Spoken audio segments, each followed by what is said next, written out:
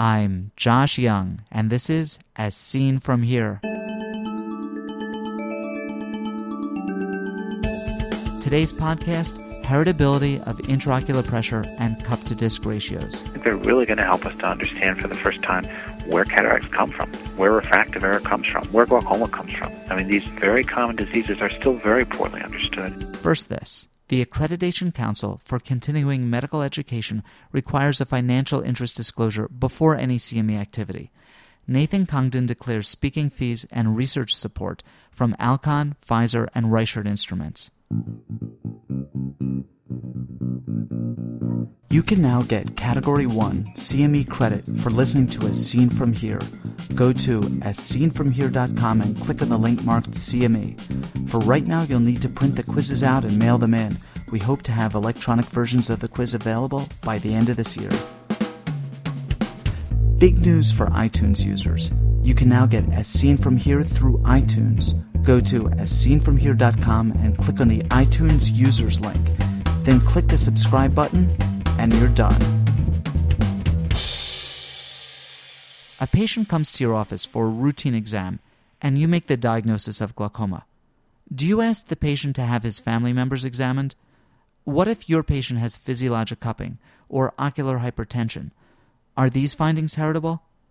The heritability of intraocular pressure and cup-to-disc ratios is the subject of Nathan Congdon's recent paper in Ophthalmology, and Dr. Congdon is my guest today. Nathan Congdon, welcome to the podcast. Prior to this study, what evidence existed of a familial propensity for elevated intraocular pressures and large cup-to-disc ratios? Probably the best evidence that it runs in families had been reported by the Beaver Dam group. They had a paper that came out in 2004 that talked a little bit about heritability of some of these risk factors. That was an overwhelmingly white population, about 99% white, and our population was of particular interest because it included both white and black subjects. There certainly is other evidence out there that there's a connection. Perhaps the strongest is the evidence that people of African descent have got larger cup-to-disc ratio than people of white descent, and that's been shown in a number of population-based studies, including the Baltimore Eye Survey. But in terms of going through and calculating the heritability and looking in a careful fashion, I think probably the best other study out there was the Beaver Dam study. There are other studies that have looked at this, certainly. Levine had looked at the issue of heritability of intraocular pressure and had found rates that were somewhat comparable, rates of 40 to 50% heritability. There are some studies from Finland that have looked at this as well. Can I have you describe the design of the study? The design of the study is interesting in the sense that we were looking at trying to find siblings that were older people. So we started out in the C, or Salisbury Eye Evaluation Study, which is a study that's been ongoing for nearly a decade, that began with people who were of Medicare age and above. So they had to be 65 to be in the study. And since a sub-study was done about a decade into the C study, the average age of our patients was around 75 or so.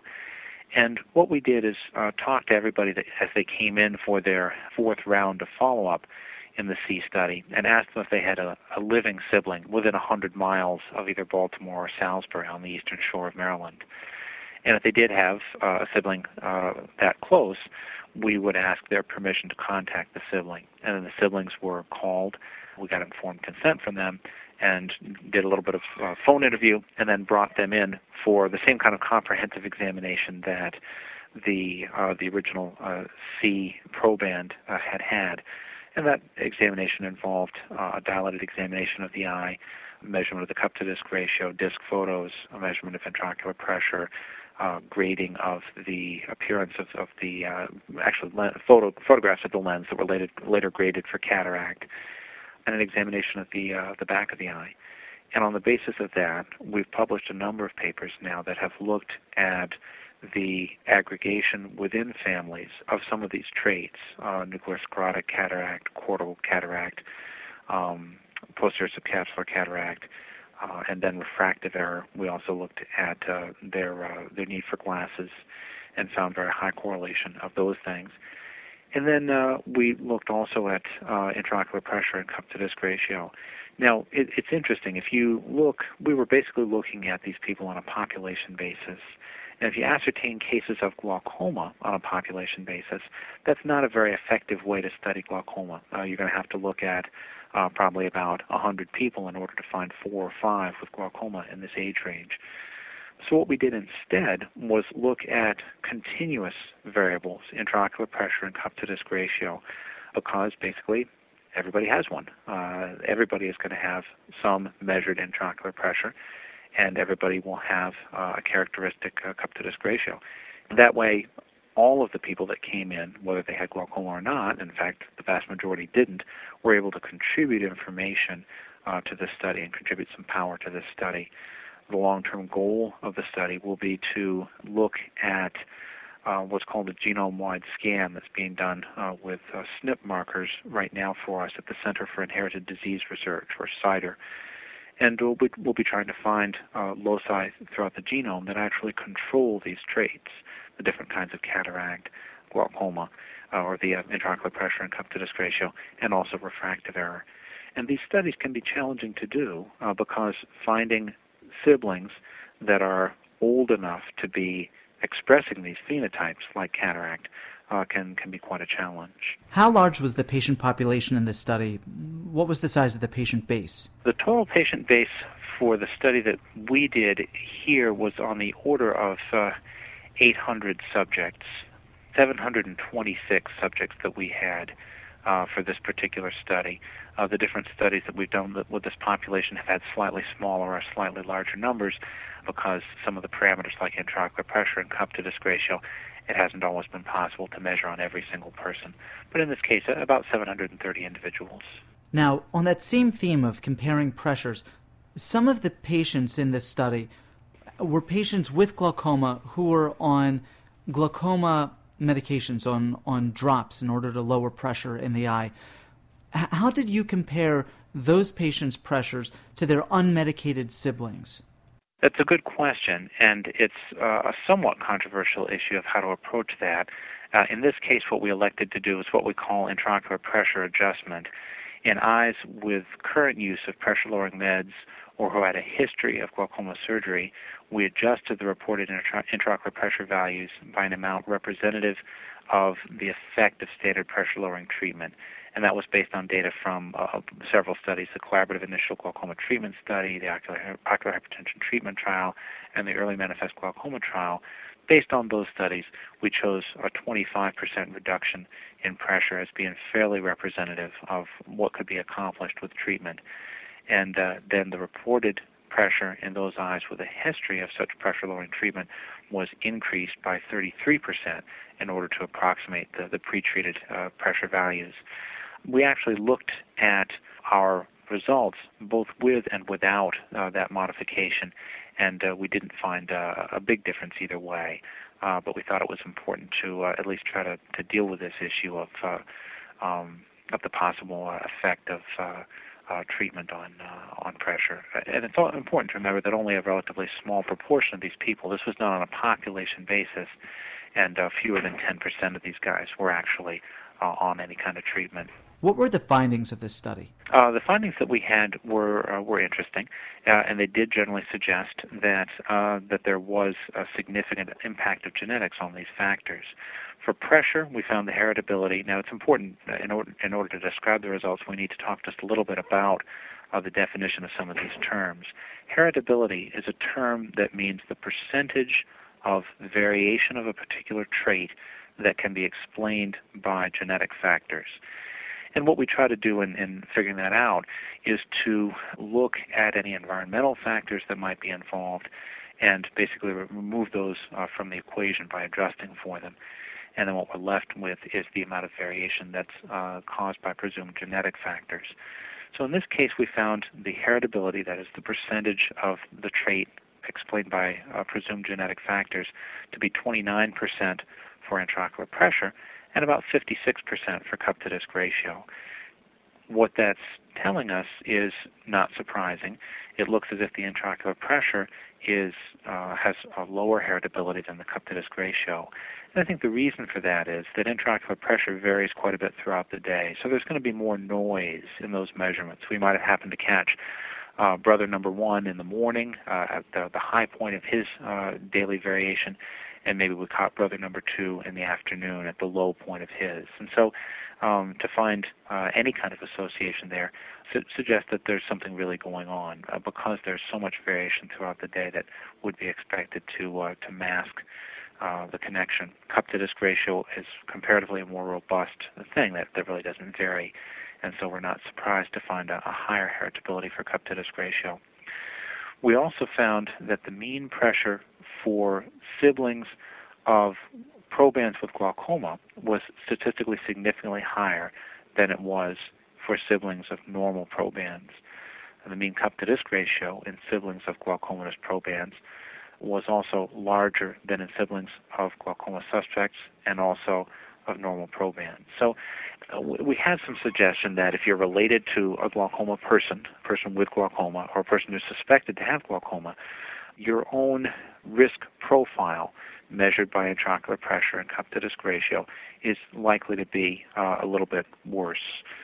So it suggests that these things, the cup-to-disc ratio and the intraocular pressure, do explain part of the increased risk that we know is there among people who are first-degree relatives of people with glaucoma. Did the results vary by race?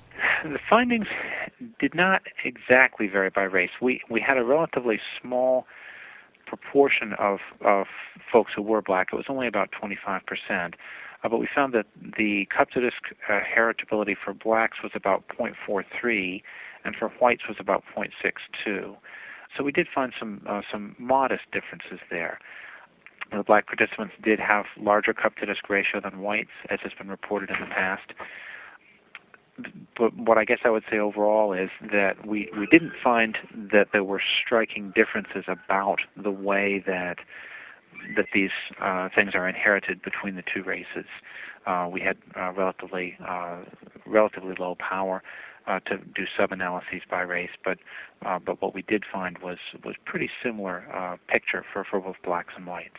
How do your results compare to those of the Beaver Dam study? Our findings are pretty similar to what was found in the Beaver Dam study. The Beaver Dam study had 36% heritability as opposed to the 29% heritability for intraocular pressure. Again, the difference between those two studies relate to the fact that we were dealing with a mixed-race population. They had a largely white population.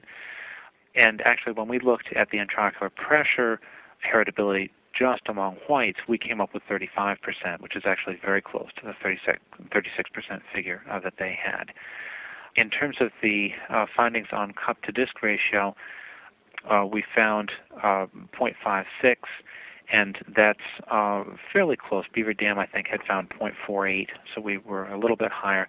And there was another study that had actually found a value even higher than that of 0.80. So I would say that these findings are in line with what's been out there.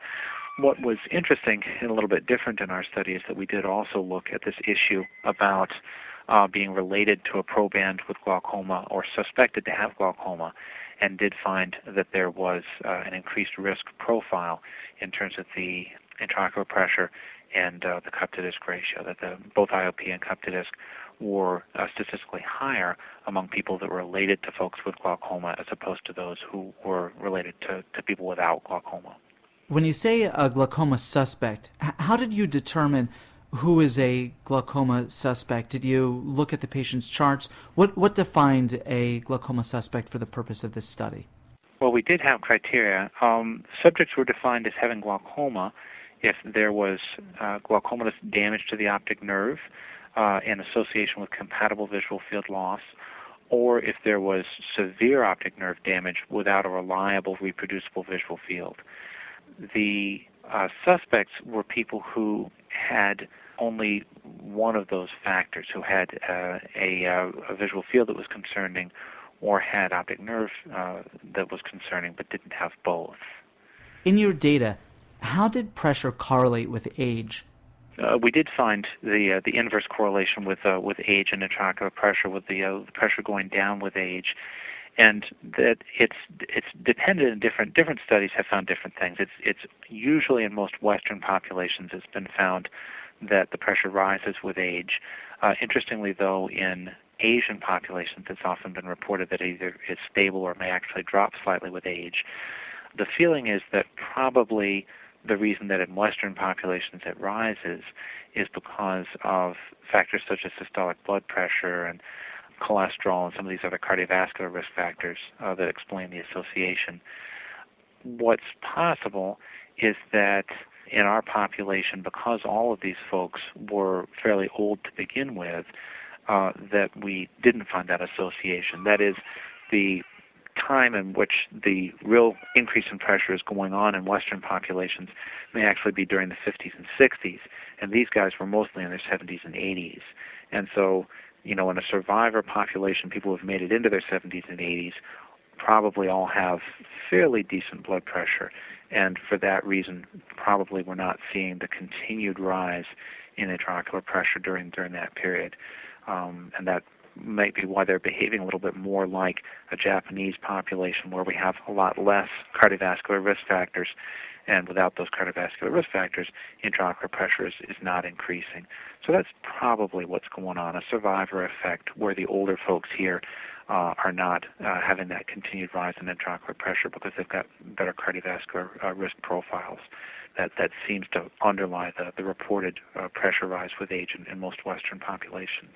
What are MYOC and OPTN?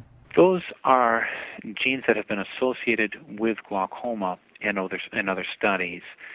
And mutations in those areas are thought to be important. In MYOC, it's thought that there's an obstruction of aqueous outflow and elevation of pressure and problems with glaucoma in that respect. OPTN is one which is thought to speak more to the ability of the nerve to resist damage from glaucoma. And in general, the fact of elevated intraocular pressure as being present in people who are related to glaucoma probands is consistent with the type of gene like MYOC, which is associated with elevated pressure rise. The fact of finding this high heritability of cup-to-disc ratio and finding higher cup-to-disc ratio in probands of people with glaucoma is perhaps consistent with genes that function like OPTN, that is, that increase the susceptibility of the optic nerve to damage.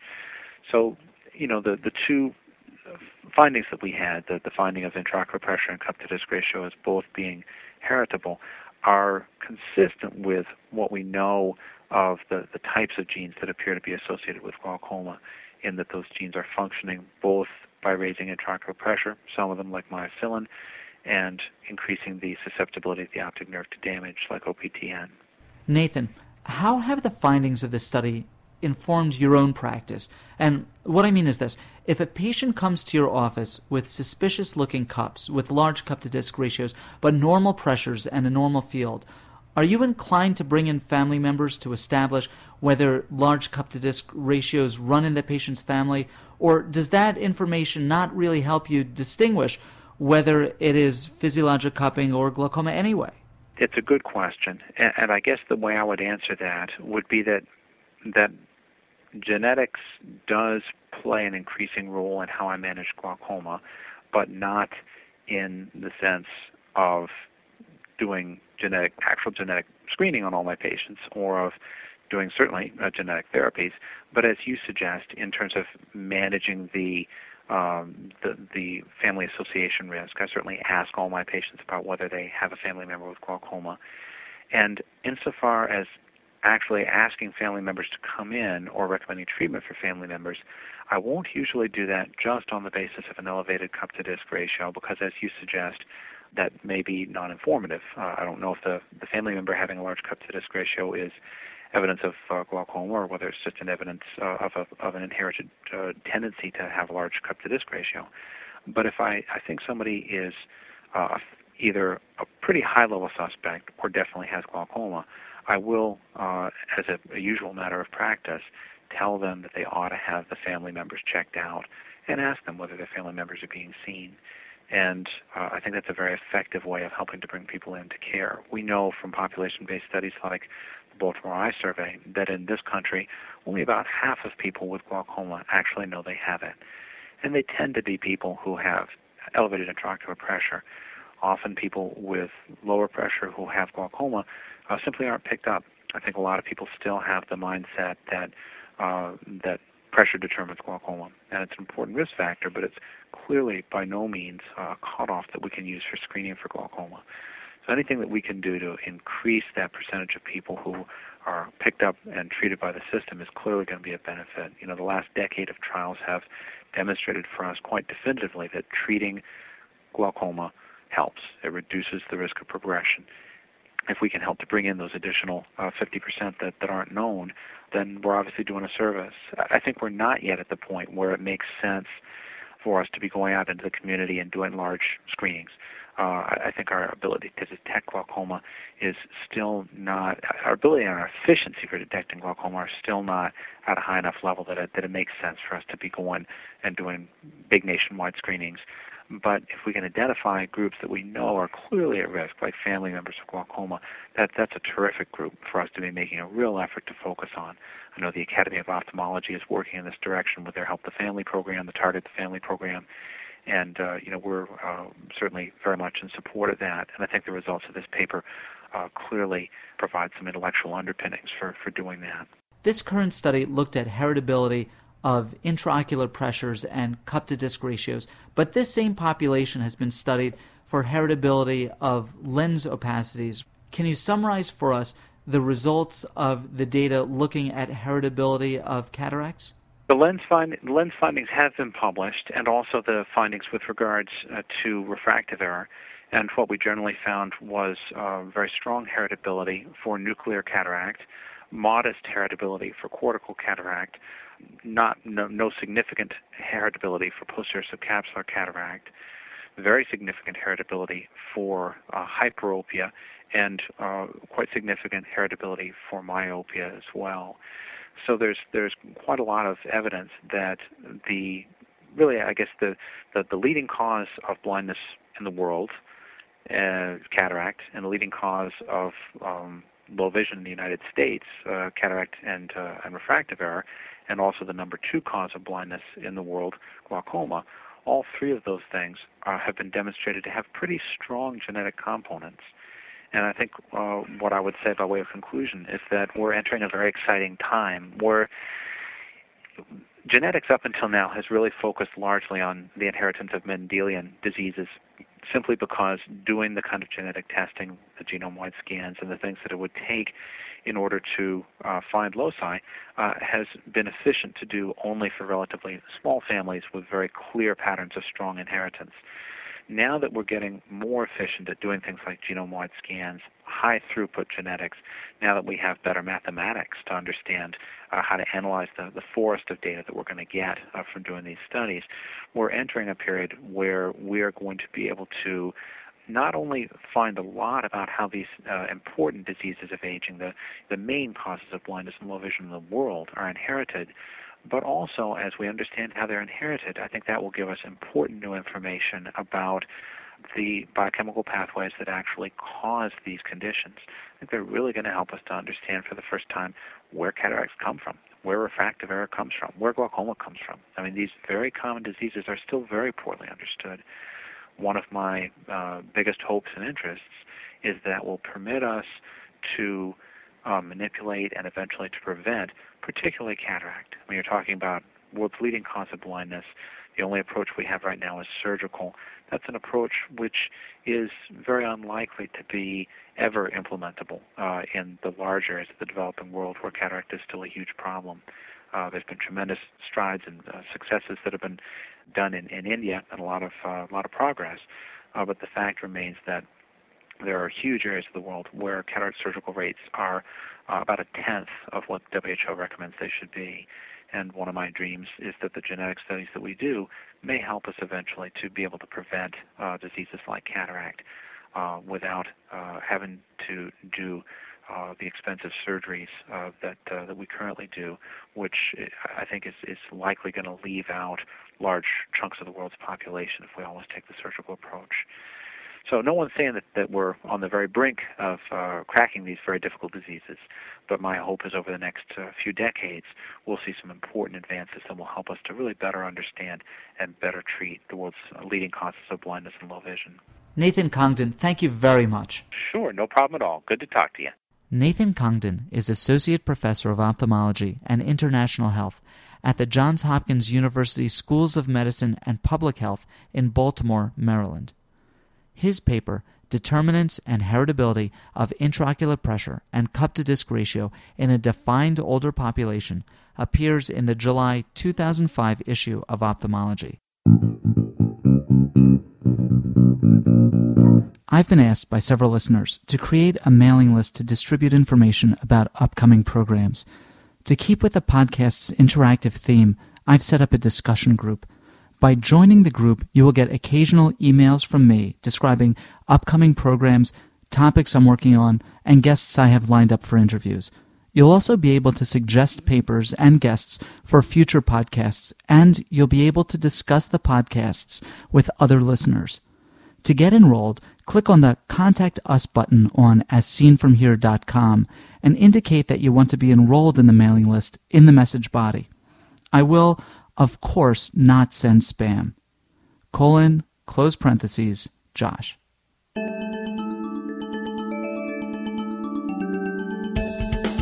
Ask questions of Dr. Congdon or any of our previous guests, or make a comment about any of the topics we've discussed.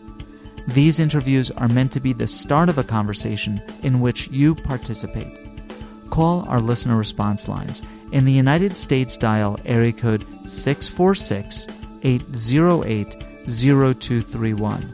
In the United Kingdom, dial 020-7558-8275. Or Skype jyoungmd. Those numbers can be found on our website, asseenfromhere.com. Be a part of the next podcast. I'm Josh Young.